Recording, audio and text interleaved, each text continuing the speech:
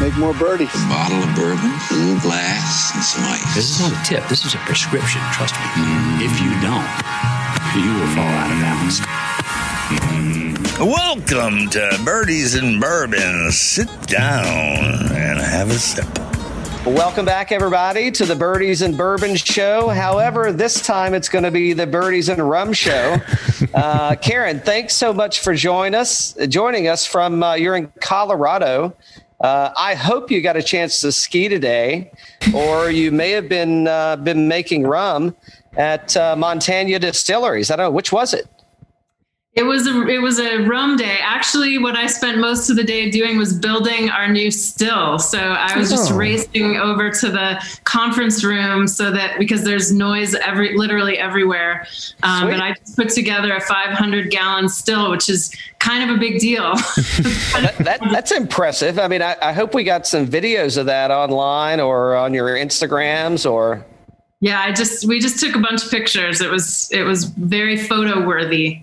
Nice. Sweet. And that's, so I was taking a look and we're definitely going to dig into your story a little bit and give you plenty of time to talk about your experience and why rum.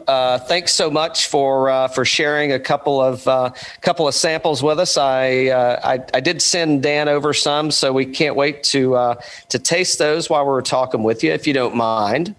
Sure. I mean, I guess that's the reason you're making it, so we can enjoy it, right? So I mean, that's the key.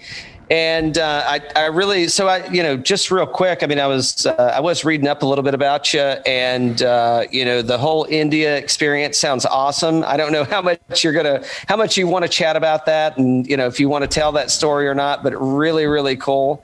I haven't had a chance to get to India yet, and it may be extended at this point, just given the environment that we're sitting in. But so be it. I'm patient enough. I can wait and taste what's happening here. But why don't you share the Montanya story with us? And how did you wind up in Colorado making rum?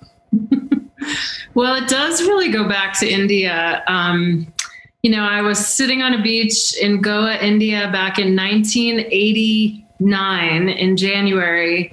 I had been in a really bad accident, actually, and I basically had 36 stitches in my ear and my head, and so I was convalescing on the beach, and more than anything, I just really wanted to have a drink, and so I was kind of wandering around, and it was an old Portuguese colony, and you really couldn't get much. You could get beer, but I've never been a beer drinker. So finally, this bartender brings down off the shelf, like a shelf behind you, and brings this bottle of Old Monk rum, which is, kind of a vestige of the British Raj in India, but is now this very humongous Indian company making rum.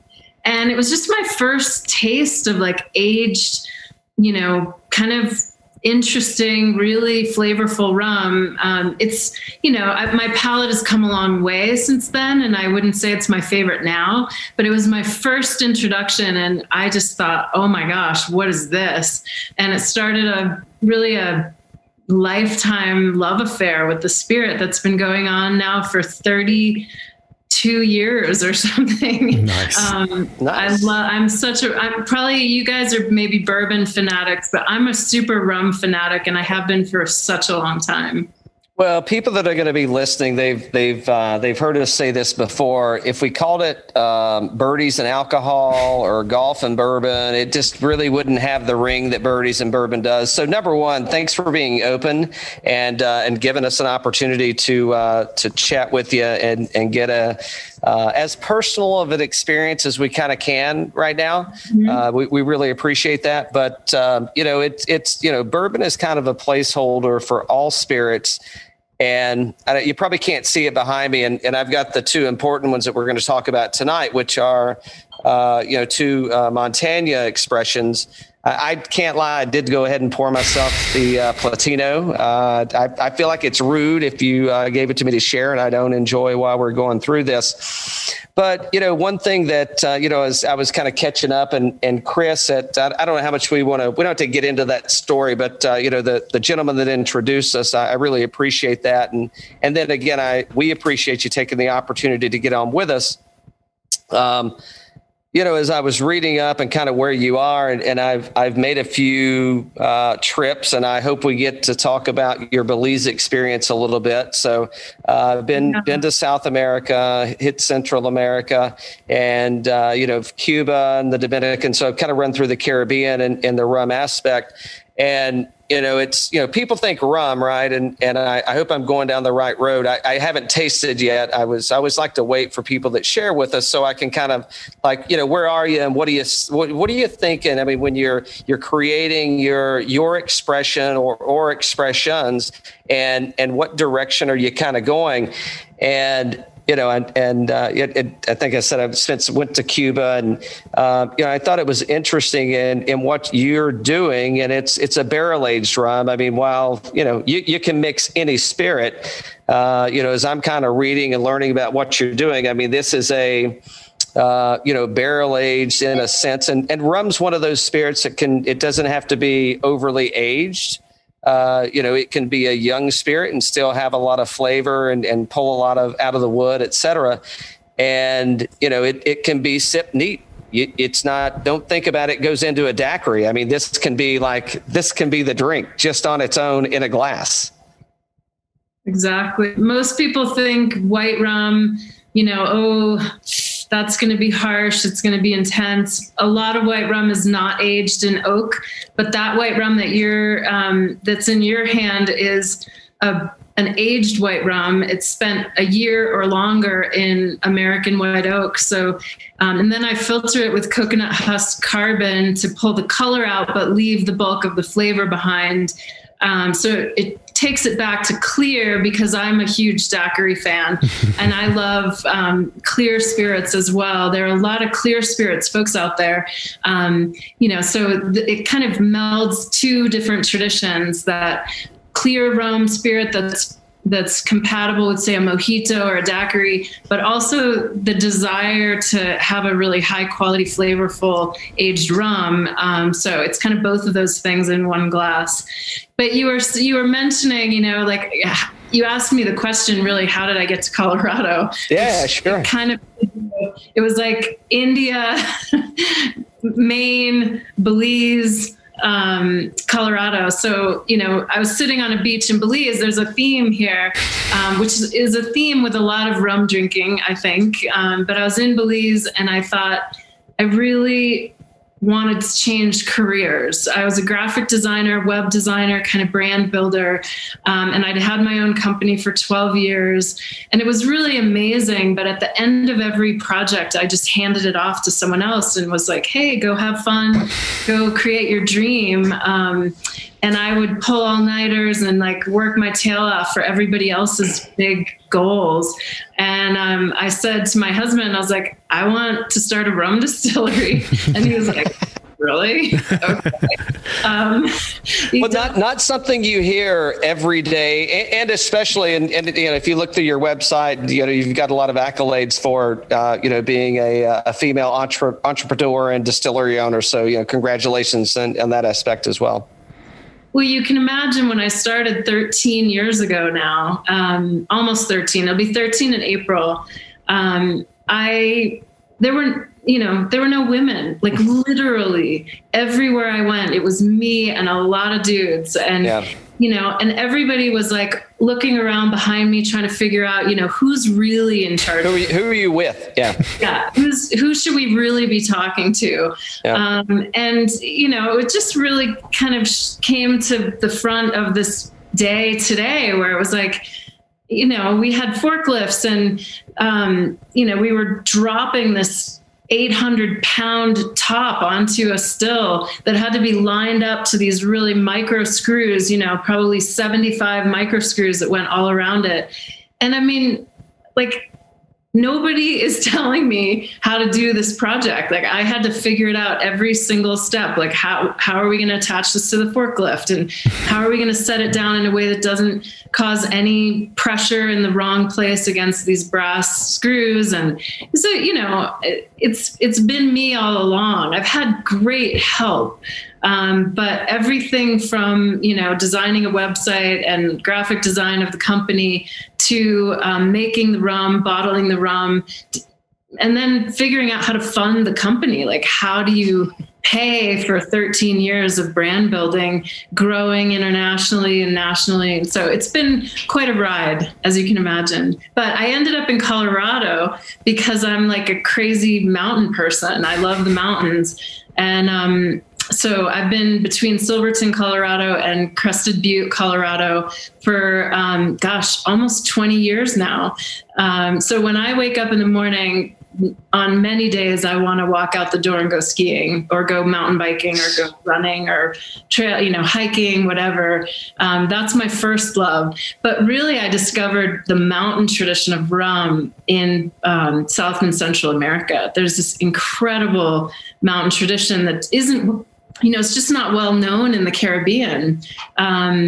So when I discovered that was the big aha moment. Like, oh, I could do this myself because I've got the really good high altitude water. I've got all, the only thing I don't have right outside the door is sugarcane, but neither do many rum distillers anymore. Well, they buy sugarcane from really far away. Yeah. And Joe, just to clarify, you're using the, what would I call? You would call it like the French method. I don't know if I can say it, but I mean, you're using sugar cane, not molasses. I do use some molasses. So there's a lot of lingo. I would say my style is more Spanish style, but in parts of Central and South America, they're doing a couple different things. They're either using cane syrup, it's called. So like in Nicaragua and Guatemala, you see a lot of cane syrup, which is basically everything that came out of the sugarcane plant, but then it's cooked over high heat. And in my case, I'm taking every single thing that was in the sugarcane plant, which includes about 12% of that is molasses, and putting it back into my fermentations. I take out the water and the bagasse. Bagasse is the fibrous solids of sugarcane. Sure. If I had water in there, it would start to ferment on its way to me from Louisiana, which I don't want wild fermentation. It's really hard to control. And it's going to be off-putting a little bit at that point, right? Yeah, well, people do it. There's some beautiful like Clarens in Haiti, and there's some beautiful wild yeast fermented rums out there. But you don't want the ones that are like on the highway between Louisiana and Colorado. Yeah.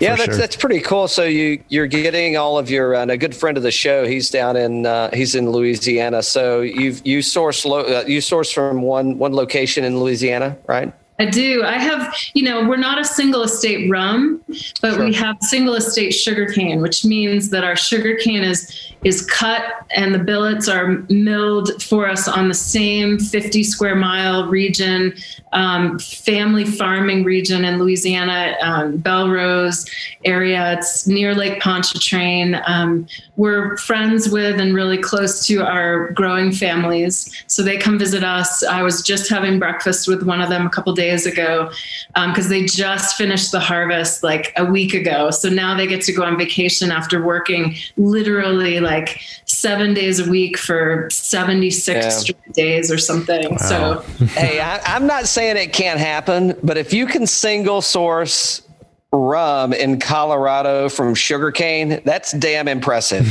I'm not saying that it doesn't exist, but I'm thinking everywhere sugarcane grows, like that's going to be a little bit of a stretch in Colorado. There's the Louisiana growers that I work with are the highest longitude of sugarcane in the world, or on the planet Earth. Wow. So the most northern.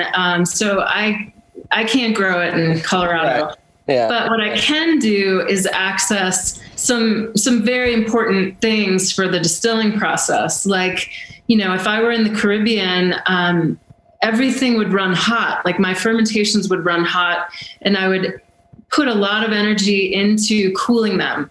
I don't have to do that in Colorado. My fermentations at our ambient temperatures run almost exactly the right temperature all the way through 6-7 days of fermentation, all the way through at the right temperature, with a very occasional need to like run a little bit of our tap water through a copper coil.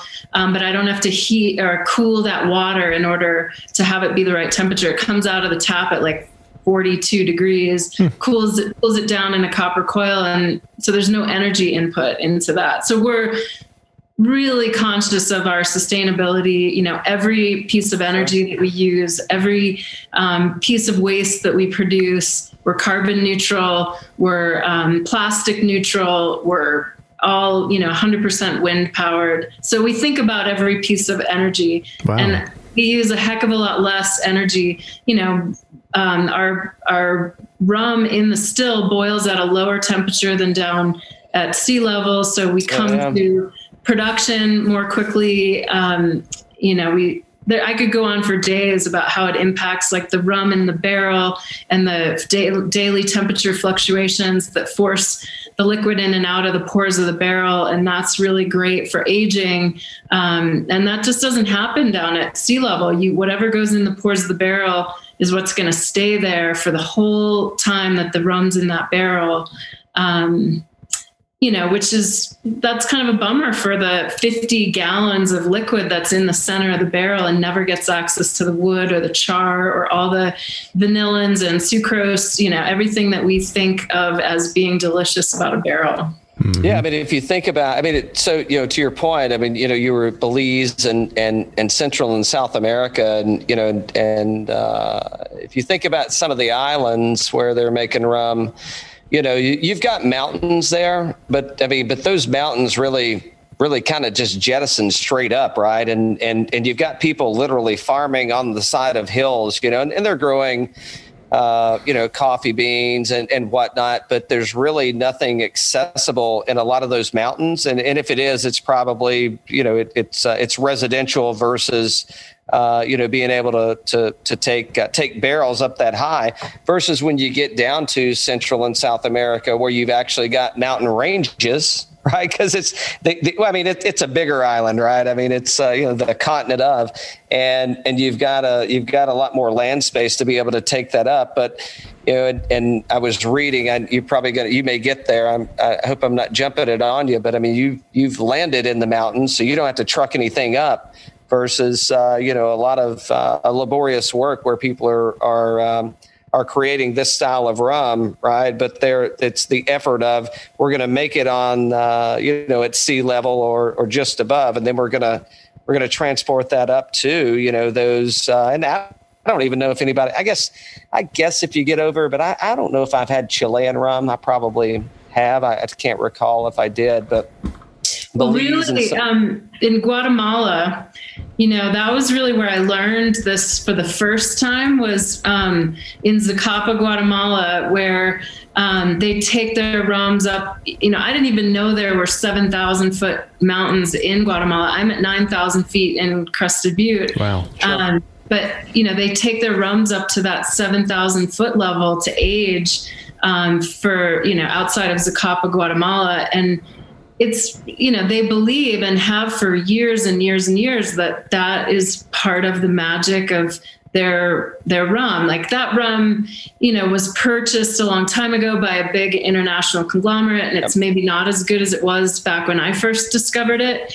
But like you go down to Colombia, to Medellin, like way up in the mountains in the volcano kind of foothills there. And some of the rums they're making in Medellin, Colombia are just insanely delicious. And I find I like the style that is not 100% molasses. I love 100% molasses rum too, don't get me wrong. But like the ones that really kind of kick me off and get me excited is like all the beautiful Central and South American rums that are made more from the full sugarcane plant, but not necessarily, they're not agricoles. Agricole style rums are all made from the fresh pressed sugarcane juice. Right. I love those too. Like, I'm sort of equal opportunity about it, but I really love the ones that are made from,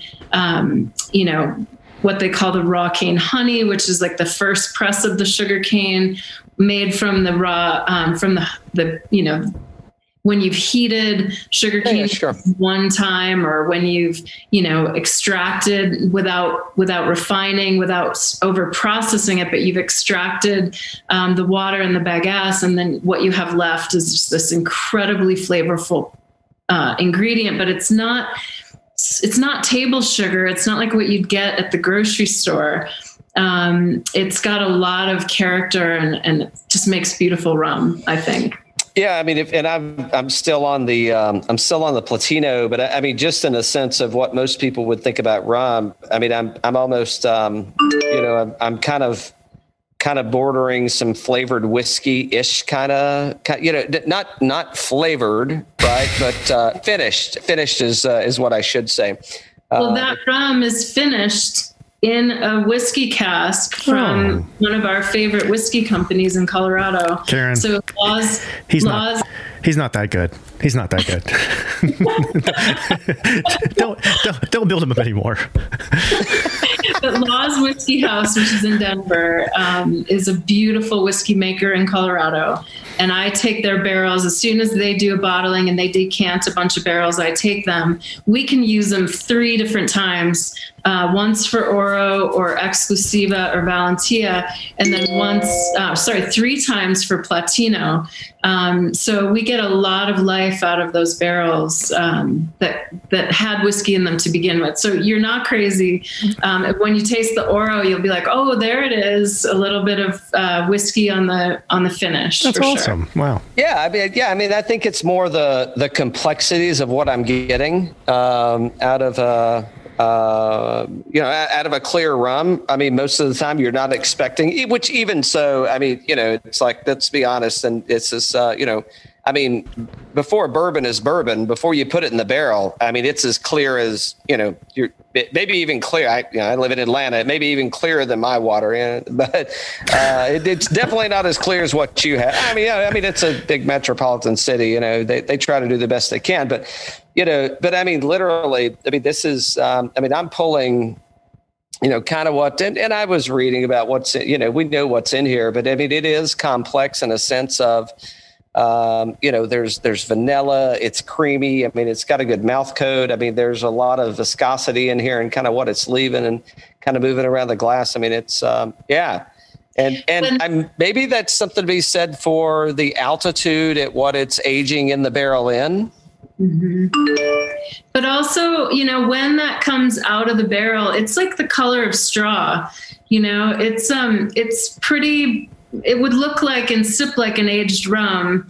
There was just a blogger from the UK talking about, like, if he'd done it in a blind tasting, he would have said this was an aged rum, and it's because it is, And then running it through the coconut husk carbon. Oh yeah, to strip the color. There's a lot of energy in the world of spirits around filtration. Like, a lot of people think it should be only for things like vodka, gin, whatever. But truthfully, with coconut husks, so most filtration, I'm probably telling you things you already know, but is bone, or, it's very designed to take not only the color, but the flavor and the odor and everything out of it. And you can tell, like, it doesn't do that with the Platino. It leaves behind the flavor and the nose, and just takes the color out. And, people probably have a lot of different opinions about that. But for me, because,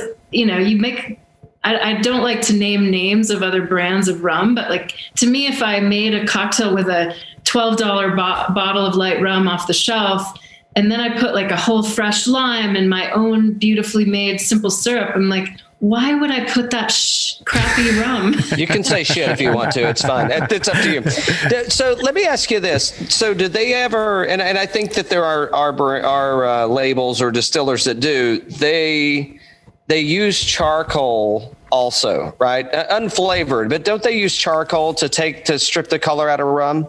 Yeah. Oh, yeah. Tons of, that's what carbon is essentially, is charcoal. Okay. Yeah. It's made from so many different things out there in the world. Like there's a lot of different types of carbon, and there's carbon made from pine and carbon made from, like I said, bones. That's the most common for vodka. So let me ask you, and this is selfish. This is a selfish Cal coming out. So there are bourbon, there are whiskey distillers that they have to, in order to call themselves a certain type of whiskey, they have to run themselves through charcoal. However, they've aged themselves in new American oak casks. But they have to now, after that, they have to dump through a charcoal process. Doesn't that strip something? And I'm going to get back to the rum part in a second, but how does it take something, how does it add to the benefit of a whiskey and it doesn't take away from the rum or does it? Is that exactly what's happening? Well, it's kind of what's happening. Like when you taste that Oro, or if you tasted our Exclusiva or Valentia or Anniversaria, you'd be like, oh, okay, the less carbon filtration, the more robust the flavor profile, for sure. There's a lot more left behind. But every now and then, you've had these cocktails, you want the rum to sort of go to the background a little bit. And you want other flavors to be able to be more prominent. With my Oro or, my longer aged rums, the most prominent thing in a cocktail is going to be that aged rum, and everything else is going to sort of, come alongside it or behind it. And so the beauty of the Platino is that it can really enhance the smoothness and enhance the alcohol forward quality of, say, a daiquiri or a Hemingway or something like that. But it doesn't necessarily just come and like get right up in your face. And when you say daiquiri, I'm not thinking about like an island Oasis machine with a. I'm thinking about a daiquiri. I'm thinking about give me crushed ice. I'll cut the limes up myself. I may hit it with a little bit of grapefruit or something. But outside of that, I don't know, maybe a bitter or something. But I'm really thinking like Hemingway. I can just hit it. That's what we call the Holy Trinity. The Holy Trinity in rum is lime, sugar, and rum. And that's all it is. And that's all you would ever put into it. And if, so many different daiquiris have so many different profiles. So you put like a overproof Wray and Nephew from Jamaica or something like that, and you're going to have this very funky agricole style, like, Jamaican funk kind of daiquiri. And then you put my Platino in there, and really the best daiquiris have 2.5 ounces of rum in them, and the juice of half a lime and a tiny bit of sugar, whether it's in simple syrup form or, people do it different ways, but you have to use a really good rum to get a really good daiquiri, and the balance is essential. And to me, if you can make a good daiquiri with the rum, then it's probably a good rum. But there are a lot of crappy daiquiris out there. It's for sure. The reason I went into the business is because I'm a rum person, and I have been forever. And I'd go into a bar and I'd be like, what do you make with rum? And they'd, tell me a pina colada or a rum. Strawberry daiquiri. Would you like whipped cream or no whipped cream? Do you want a cherry also? And I just would be like, let me show you how to make a good rum cocktail. And so when I first started almost 13 years ago, seriously, there were no good rum cocktails in bars anywhere in America or overseas, or it just was not a thing. And I would like to think, although it's been the efforts of a whole heck of a lot of people that I get to work with, but, I'd like to think I had some tiny hand in helping the world to understand. I have a bar and restaurant here in Crested Butte, and we make just beautiful handcrafted cocktails from really origin ingredients and many simple cocktails. And I just, I'm like, rum cocktails can be as good, if not better, than any other cocktail that you'll find on the menu, as long as you start with a good rum. Absolutely, yeah. So I'm on the Oro right now. I'm probably going to go back to the Platino in a minute just to kind of compare the two. But this is going to sound, maybe it won't sound crazy. I hope it doesn't, because it's not. I'm getting a lot of the first thing I got was a lot of coffee on the nose. Mm-hmm. And then as I kind of swirled and opened it up, and it's not like a strong, it's not ethanol that's coming out of this thing, but I'm almost getting I'm getting some kind of weird tequila smell on this thing. So I don't know if it's the sugars or maybe the fermentation, but I'm like, it doesn't smell like tequila, but I'm like, this is not like this isn't $18, plastic bottle shit. I'm talking like, this is like sipping tequila that is like, no. You can just put that in a glass, and maybe I would take it chilled. Maybe I wouldn't, but like, I don't need this even in a margarita. Like, I could just sip the tequila, and it's not a shooter kind of thing. Do you ever hear that or get that? I hear all those things quite often. A couple things. One is, we used to hear coffee much more often. I don't hear that quite as often anymore. We changed our sugarcane supply from Hawaii to Louisiana. And I think originally I used to hear coffee all the time because I think our sugarcane was grown alongside, the Kona coffee plantations. It's a little more subtle now, but I definitely hear it and I taste it. I think that there's some interaction between, sugar, the high quality, unrefined sugar cane that we start with, and those Laws whiskey barrels. So when I taste Laws whiskey, I taste a little coffee, a little pear, a little biscotti, those kinds of notes on it. And that comes right, into the finish on the rum. But in terms of the tequila, like a reposado tequila. So yeah, absolutely.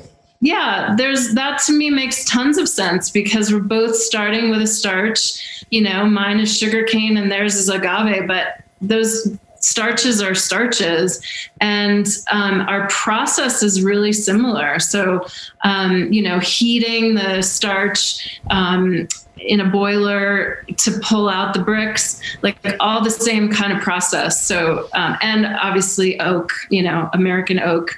From the whiskey barrels for sure. Yeah. When as you're talking, I'm still tasting, although it's kind of faded, I'd say it's kind of a medium finish on this thing, but I get the coffee on the aftertaste. It's just it's like coffee. I taste like, it's like I just took a drink of coffee, and it didn't hit me on the front, but I think it keeps finishing like I had. It's like if you had a real medium espresso, and I don't know how you make a medium espresso. You add water, but then you just killed the espresso. But yeah, I'm just getting like so much of that kind of thick, kind of creamy, velvety texture that just kind of finishes. It's actually really nice. I caught it kind of early, and I'm like, well, it's all right. It's rum. I trust her. It's in the glass, and I'm like, I'm getting a lot of tequila out of that thing. But it's just interesting on the nose. And this is one of those that I'm like pouring this, letting it open up, and letting it kind of sit and mature. This is like good cigar smoking stuff for sure, right here. The Oro, absolutely. So, what was the premise behind changing from Hawaii in terms of the sugarcane? Well, thank goodness I did, because they've stopped all commercial sugarcane growing on the 5 islands of Hawaii since I started. Mm-hmm. When I started in 2008, which was like right on the heels of Hurricane Katrina. Okay. And I had a really kind of, I had a notion that wasn't correct. One of, 7,000, that sugarcane in a hurricane would get ruined and destroyed. And then if there was like a crazy hurricane in Louisiana, that my sugarcane supply would be impacted. It's really not true. Sugarcane in a hurricane kind of lays down flat on the ground, but you can still harvest it, and it still grows, and you can still, bring up the bricks right before harvest and all the things that you need to do to make it good. So I was wrong about that. I thought if I went to Hawaii, where they just don't really have hurricanes, that I would have a better, more stable long-term supply. But it turned out that I was buying it out of the commodity market in California. And when I went back to certify that it was American grown in Hawaii, they said, no, we can't promise that. It's in the commodity market. You might be getting Mexican grown sugarcane. And I was like, what? So that really quickly, I just pivoted on that and just said, okay, I gotta find growers that I know, growers that are going to be able to tell me what they're doing, that I can contract with them to say, like, if you change this, you have to notify me. So since I began, GMO sugarcane has just completely taken over the planet. Brazil is converting its sugarcane. Brazil is the largest grower of sugarcane in the world. They're converting to GMO like crazy. And I didn't want GMO. I'm a certified B Corp, which means, I'm certified by a third party that I meet the highest, most rigorous standards of environmental and social practice as a company. And so I can't just go buy whatever sugarcane I want. And so that was important, being able to really know and have direct relationships with my growers. Hawaii was, and then like 4 or 5 years ago, Hawaii said, no more sugarcane. People can grow it kind of in their own little farms, but the burning in the fields was just too environmentally impactful on the island. So my sugarcane is not burned in the fields. It's not hand, harvested with human beings out there amongst the, the snakes and the spiders. But snakes and gators. Yeah, it's a really good crop that's machine harvested, and I feel really comfortable and confident about my claims related to it. Well, that sounds like you guys made a really good pivot there for sure. Yeah. Yeah, it's like, when I started in rum, nobody was talking about where their sugarcane came from. I mean, we all get it from somewhere. And so I would talk with these companies that were like on these tiny little Caribbean islands, and I'd be like, oh, Demerara rum, like you must be using Demerara cane. And they'd be like, no, that's just the name of the river over there. We're getting our cane from Brazil. And I was like, what? It was such an eye opener for me, learning that many rum distilleries, even if they're in these beautiful Caribbean locations, they're bringing sugarcane from really far away. And a lot of people don't want to necessarily tell you the story. Gotcha. Yeah, perfect. Yeah, well, yeah, because that's, there's history behind it. At one point in time, they were using their own cane probably, but then as things kind of, as the world has matured, the plantations, right? They didn't exist anymore, and the monopolies or however you'd like to go down that road. They divested themselves or were forced to divest because of whatever rulership that happened. And it's like you can't do that. That's not cool, man. You gotta go a different direction. So and the mills are typically very polluting, not necessarily in the United States because of our Clean Air, Clean Water Acts, but in a lot of parts of the world, the mills are incredibly polluting, and so they wanted them gone. They didn't want them next to their houses or beaches or whatever. Yeah. And a lot of those mills were pumping effluent right into the ocean. That was not cool. They were getting shut down by their environmental protection entities. So, there's a lot to follow in terms of like how companies are functioning. Yeah, for sure. For sure.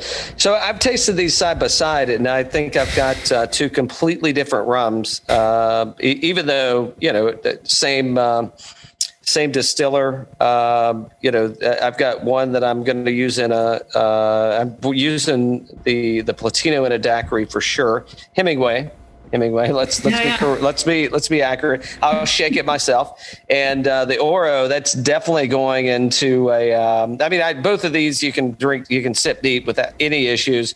That's going to make a hell of a rum Negroni.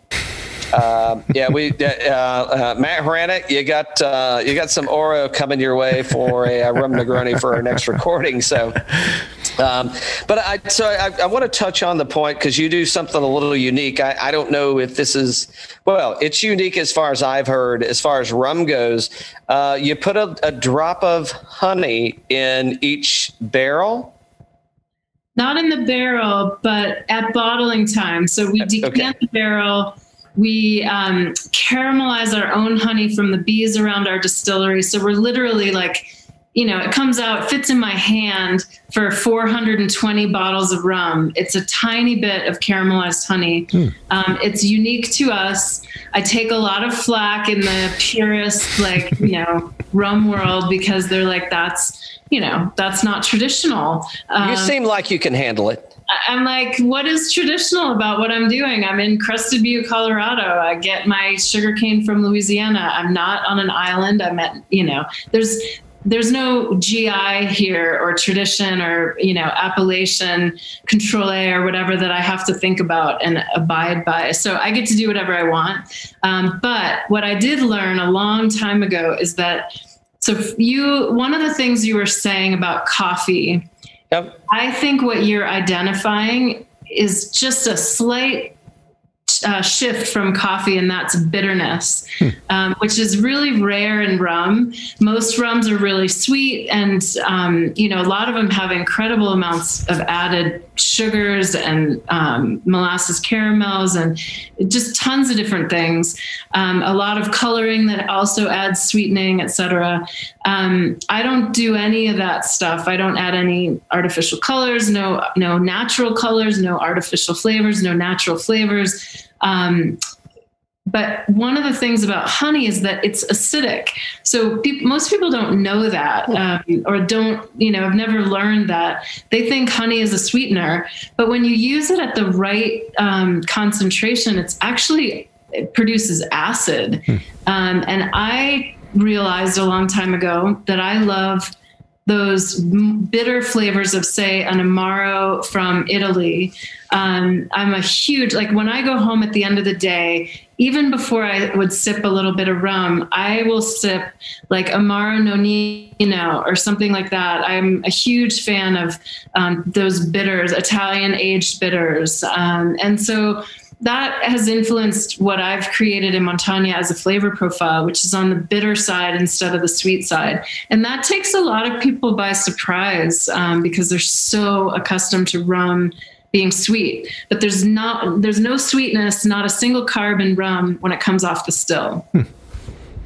Yeah, well, now you've really blown my mind because I'm like going, well, shit. All right, now I'm like going, okay, well, now I'm getting more. And you can implant, you can suggest tastes that people are going to get, but I still get a little bit of a honey. I get a sweetness, like a honey sweetness out of this. Not so much the Platino. I got a little bit. But I'm still getting some coffee out of the Oro, and I'm getting, oddly enough, I wouldn't be surprised if this had rye in it. I know it doesn't, but it wouldn't surprise me if it had rye that was kind of, it's really, and this is sat. When I hit it the first time, it's kind of like, okay, I had the tequila thing, but as this sits and opens up, it's kind of like there's really something kind of just, this is a bottle to decant and kind of let it breathe and just sit around. And I can only imagine that it just continues to open and mature and give you just different things after the fact, right? I wish that I guess last October I released the Valentia, which was sort of my celebration of how far women have come in the distilling industry. Because, we did everything. Like, it was female distilled. It was finished in a rye cask from a female rye distiller. Cheers to you. in Virginia. And, like women drove the forklifts and we did all the bottling and we, it's an ongoing release, but it's one out of every, 10 barrels of rum that we make. But I think you would really like it because it has even more of that rye and it's got the longest finish of any rum I've ever tasted. It just goes on and on and on and on forever. So cool. Yeah. Well, if you release another and you can just scoop us a small sample and send it our way, we'd love to get back on and chat with you about it. I mean, because again, the things that are coming out of this, I could have gone, so you mentioned a blind taste earlier. This is we're definitely going to put this in some blind tasting stuff that we're going to do, in the year. Mm-hmm. And I'm actually going to pair this beside of, and it's, you'll know what the difference is. I think this would be really interesting. And my blind tasting that, we're going to do is it's like, hey, let's taste 3 and let's talk about which ones you like better. And what note you're getting. I think this would be really good up against a mezcal. And I know that a mezcal is going to be like smoky and it's going to be way out there. But I think that what you were pulling in from that agave and what this is going to complement off of it, I think this is going to fare better from what you pull off of that mezcal and could actually be like, I'll take this over I don't know. That's just me kind of thinking out. But you see where I'm going with it is like this pairing that you could kind of do a 3 blind tasting or 4 blind tasting and which one is the better one. And I could see this one kind of being like, yep, this is really being complemented by some really different things. So. I was off on a tangent there. Sorry about that. But yeah. No worries. I wish I could take you guys into my bar and serve you some of the different cocktails. We do everything from old fashions and Manhattans with rum, but we also, we do like rum sours and I could go on for days, but what's the so you're in Crested Butte, Colorado. Yes. And so it's Montanya Distilleries or Montanya Distillery. And what's the name of the restaurant and the bar? It's also, so we say Montanya, okay. But that's Montanya, okay. Excuse me. It's only because we're influenced by the Spanish. Okay. And Montanya means mountain in Spanish. And so, we are mountain distillers. That's what we are. Mm-hmm. Sure. So yeah, the bar and restaurant is the exact same thing. It's Montanya Distillers. It's right on the main street in this very busy ski town that you would, look outside right now and you'd be like, wait, is there a pandemic? Because everybody's here skiing. Wow. Yeah. And it's a little scary, a little weird, but so far, my bar and restaurant reopened after a 3-month shutdown on June 10th, and we've managed to stay open, for like 196 days or something like that. Awesome. Oh, awesome. And so you're, I'm cheating. I'm pulling it up, but you tell me, so I've never been to Crested Butte. I've been to Vail, been to Beaver Creek, been to... We're just over the mountains from Aspen. So if you were a crow, you could fly from outside my window right here to Aspen in about 22 miles. But if you got in the car and you wanted to drive there at this time of year, it would take you about 4 hours. Wow. So that's because you got to go all the way around the Rocky Mountain range that we're in.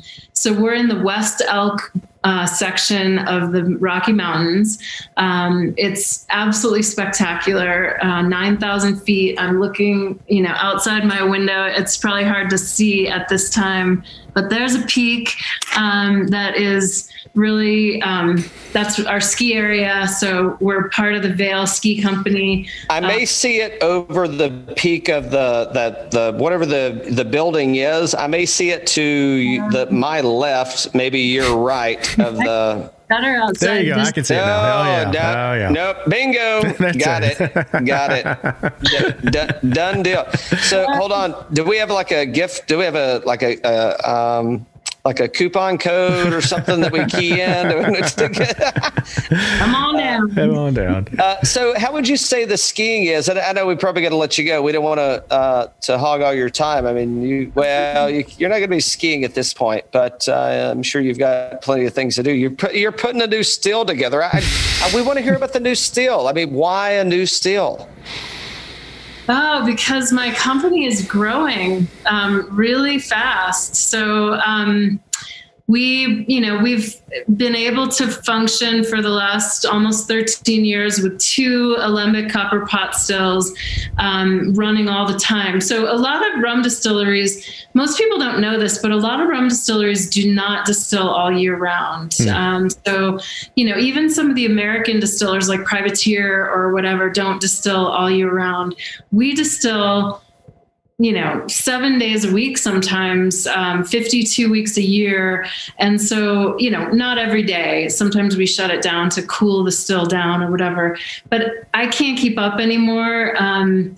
That's awesome, man. That's great. It's a really good problem. We are shipping rum to, the UK and the EU and 46 states in the US. And so I just added a 500-gallon alembic copper pot still that was handmade for me by a company in Portland, Oregon, just exactly to my specs. So it has a lentil, has double reflux. It has all this stuff that, that people don't necessarily see in a 500-gallon still. You give up a certain amount of reflux or certain styles of reflux in order to have a bigger still. So I am just super excited about the increase in capacity. So this is a somewhat old school way to show you this, but that was us today. Yeah. Okay. That's just the top. Oh, yeah, sweet.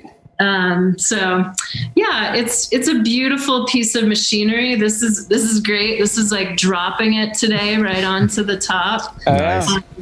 Yeah, it's really exciting. So is it done, or it's still in the process? Like, can you put that size of steel up in a day, or is it you got some more work to do?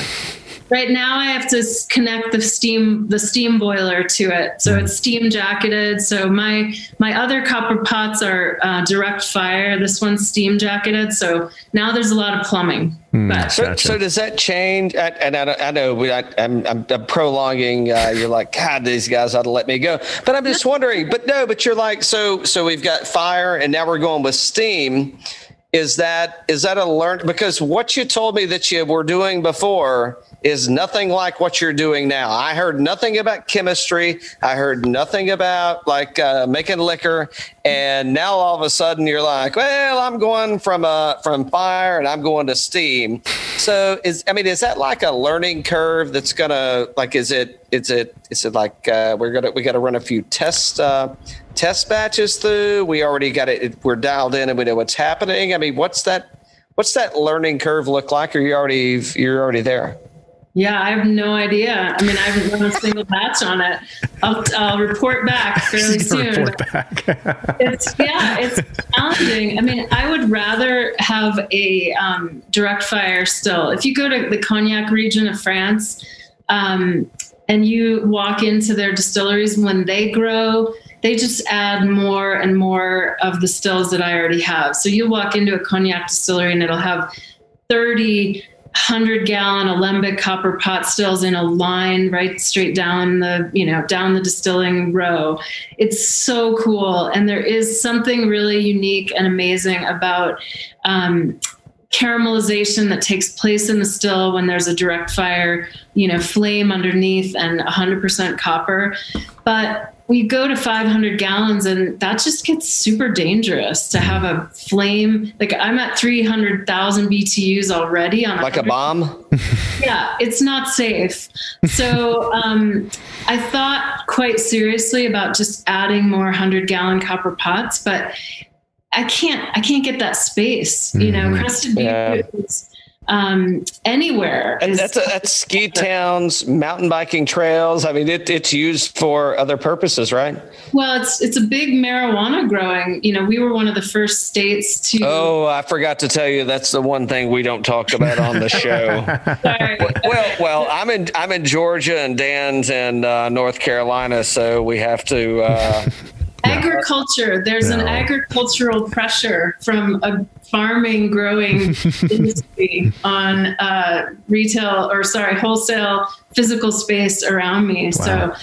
So it just made sense to do 1 500-gallon still, and we'll see. I'll let you know, but I hope that by using the same raw ingredients that I'm using in the same proportions, and that you doing it at altitude in Crested Butte, proofing with the water that I proof with, which comes from a well 350 feet under my distillery. I think it's going to be really close. And if it's not as close as I want it to be, I can blend. So I can take some of the old, we'll still continue to distill on those 100-gallon copper pots, and we'll blend it. And then we'll introduce what I love about the open flame into what I also probably will love about the cleanliness and the beauty of the rum that's coming off this new still. And we'll probably have something even more interesting to report in a year and a half. It's awesome. Mm-hmm. Well, there's a few things, and again, we don't want to keep you because we know you're busy. But when we're in Colorado, we can smoke off. We can talk about anything you want to talk about. Actually, we can talk about it now. It's, hey, what you guys do out there is what you all do out there is what you do. We understand. The Valentia is we're so looking forward to getting our hands on a sample of that, and I'd actually like to put that beside of a good bourbon or maybe a blended whiskey and kind of give that I think that would hold up. And I think actually the Platino, I don't know, that's going to hold up beside of a good bourbon or blended whiskey. I think it's a rum on its own. The Oro, I'm going to put that beside of a good mezcal. The Valentia, I think there's what you're telling me is correct. I think that's like a taste off for sure. Well, and the Valentia is aged for 4 years. So those ones in front of you are probably aged like 12 to 18 months. But the Valentia, the Exclusiva is aged for 3 years, and the Valentia is aged for 4. So those are really like deep, oaky. They're really different. Yeah, sure. All right. So you brought it up. You thinking about doing any like marijuana infused? I don't even know if I don't know what the laws are out there. I know that people are doing it and people are trying to, is that on the radar for Montagna?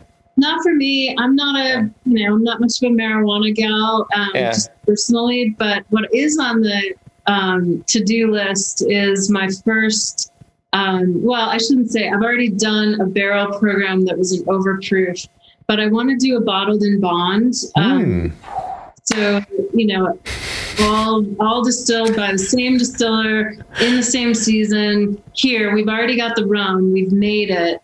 And I want to bottle it at 100 proof. And I just, I think personally, it's taken me a long time to get there.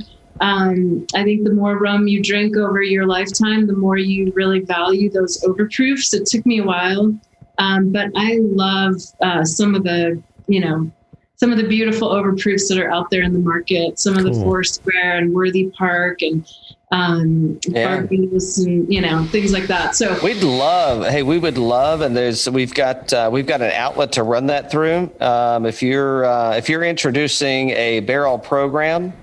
We've got an avenue to do that, and he does a lot of rums. Yeah, we have a really robust barrel program. We send barrels all over the country. We just sent one to Sacramento, and we just sent one to Denver. And we would be happy to get you some info about that. Cool. Yeah, we would. Birdies and Bourbon, and in conjunction with the ROC, we would love to get connected about a bottled and bond rum pick. That'd be really fun. Yeah, for sure. Maybe a female distilled bottled in bond. There you go. Very cool. Well, hold on. Now, this is where I crossed the line, and Dan's like, "Yeah, damn it, everything was going good until you said this." Did not. So if I no, but he will when we hang up. I do not. So if we put we're going to put a little sticker on it of some kind. It doesn't have to be anything cheesy, but if we put a little sticker on it that says like, it could be a statement. It could be like, rum your ass off. This was made by a female. I don't know. I have no idea what it's going to say. He's digressed. Okay, I'm hanging up now. All right, Karen, I got a question for you. So you threw us for a curveball. I thought we were going to talk about beaches the entire time with rum, and you went to the mountains. And I'm just kidding. But no, seriously though, you are a world traveler. Do you have anything on the bucket list that you still want to travel to you haven't done yet?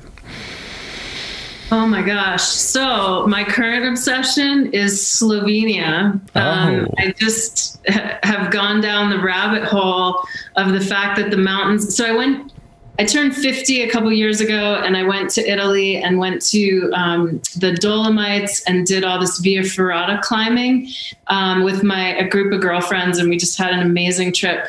And I wanted to reproduce that, but I want to go to a different country. So I started looking at Slovenia, which is just across the border from Italy and Austria. And they have this mountain range, and they have 180 huts up in the mountains. And so I've been, down the rabbit hole looking at all the different peaks you can climb and Via Ferrata routes you can do, and places to drink lovely things on the patio of a high altitude hut somewhere on the side of a mountain. Nice. And then one other travel question I have, and Cal, I think she can help you with your upcoming travels too in February. Oh yeah. I hope I get this right. My Spanish is, it's just the accent, but Valle de Guadalupe. Valle de Guadalupe. To an island, Guadalupe. No.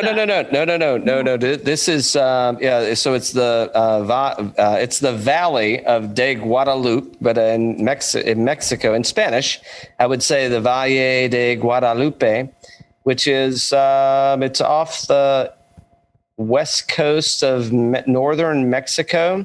So if you were to go to where Cabo San Lucas, and you were to go due east, you would hit like Puerto Vallarta.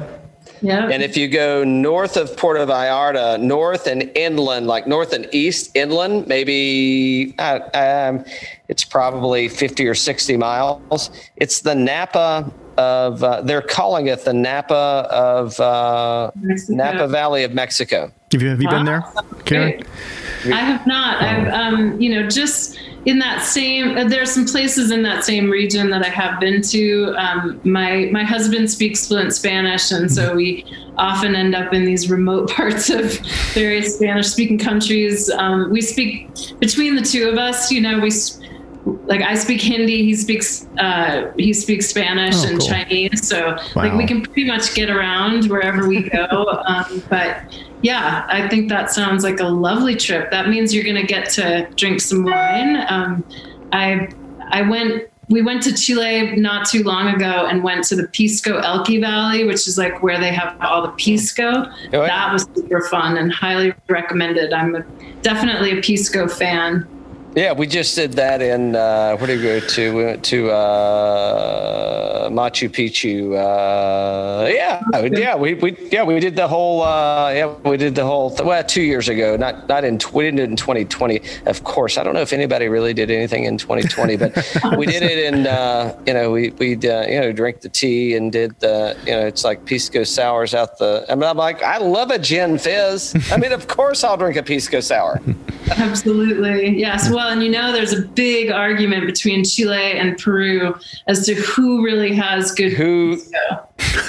Oh yeah. Nice. Well, I haven't been to Chile yet, but I figure in due time. I'm going to Chile when I can go skiing. So there's there. And how's the skiing in Crested Butte, by the way?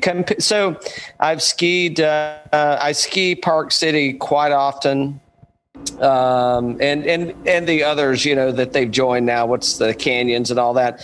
I've skied Vail often. I've skied kind of the gamut of those, the Vail communities there in the Vail area, Breckenridge and all those. How's Crested Butte compared to those?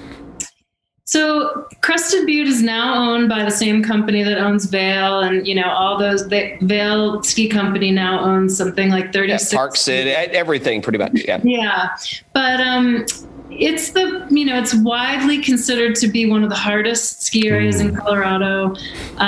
It's also one of the hardest to get to, so it's kind of off the beaten track. You don't get on I-70 and go west like you do to all the other ski areas. So most people end up on the I-70 corridor to, Vail, Aspen. We're more on the southern corridor that leads over to Telluride. I just love it. It's at the end of a dead end road in the wintertime. There's a dirt road that goes off the end in the summertime. But we're right up here in this incredibly gorgeous valley, and the skiing is everything. I mostly ski in the backcountry. I don't ski the area very often. That just means I skin up a mountain with skins on the bottom of my skis and then ski down in the backcountry. She's showing off now, Dan.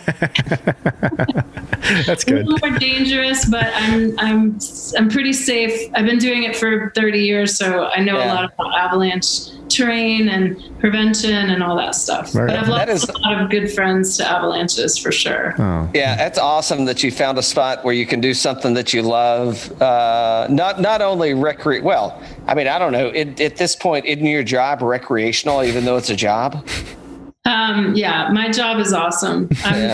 I work too much, but I'm the luckiest person on the planet when it comes to work, for sure. Perfect. Yeah, Karen, it's such a fantastic time. I mean, we can talk for hours, I'm sure, and just keep drinking and go. Well, I could keep drinking. You haven't. You're not indulging it. You probably got to go get those screws. I'm like, how did I end up in the conference room with no booze? It's like, I don't know. Don't you own the joint? So I don't know. But it's been really awesome chatting. One thing I would like to know is, when we release. Where can people find Montagna rum at? Very good question. So, there's no question it's more easy to find in the east, northeast, and in everywhere west of the Mississippi. Mm-hmm. The south is just challenging, but there is Montagna rum in Georgia, Atlanta. We are distributed by National Distributing Company. We're, every Whole Foods pretty much that has a liquor license west of the Mississippi has Montagna rum. We send a lot of rum to New York and New Jersey and North Dakota and South Dakota, of all places. So what I recommend is that people go to our website and read about what states we have distribution in and who our distributor is. The best way with a small brand like ours is to walk into your liquor store and say, hey, I checked their website. Their distributor is Young's Market or RNDC or Boss Selections or whatever, depending on what state you're in. And could you see if you could order this? Because the chances of you finding us on your shelf outside of a pretty big metropolitan area like San Francisco, LA, Denver, New York City is going to be low, just because fighting for real estate on these small liquor store shelves is really challenging, and we don't want to get lost. Right. We have a lot of good online retail. We have, mapping software on our website where you can, if you were in Colorado, you could put in your zip code and it would tell you the 5 stores that are within, 10 minutes of where you're standing. Cool. So Do you guys do the online? So like with bourbon with Sealbox or Drizzly, or do you distributed like to be able to ship? We're not with Steelbach, but we're with a number of other companies. So Drizzly, Thousand Corks. Okay. There's an amazing one in the Chicagolands area that's called Spirit Hub, and they also do like Nebraska and a number of other states. Oh, cool. So, yeah, we have lots of great online partners, and was one of the things that served us really well going into COVID was like, we had a really good presence with a lot of online retailers, which made it possible to find us when people couldn't leave their houses. Sure. Right. Yep. Yeah. For sure. Karen Hoskin, it has been a pleasure. Thank you so much for your hospitality. We really appreciate it. It's you came on, and I know it says bourbon in the title, but there's nothing wrong with sipping on good booze that are just good sipping booze, and this is just that. I mean, I just poured another one, and it's even opening up even more. So anyway, I'll get past that. But yeah, thanks so much. Thank you so much for sharing your story, and that's awesome. Yeah, it's been a pleasure, and I really hope you'll come visit at some point and come say hello when you're in Crested Butte. It's worth the trip, and by then I'll have all my new expansion online, and I can take you for the Righteous tour. Awesome. That sounds Come great. to ski. Absolutely. Cheers. Cheers. Yeah. Cheers. All right. Take care. Thanks, you guys.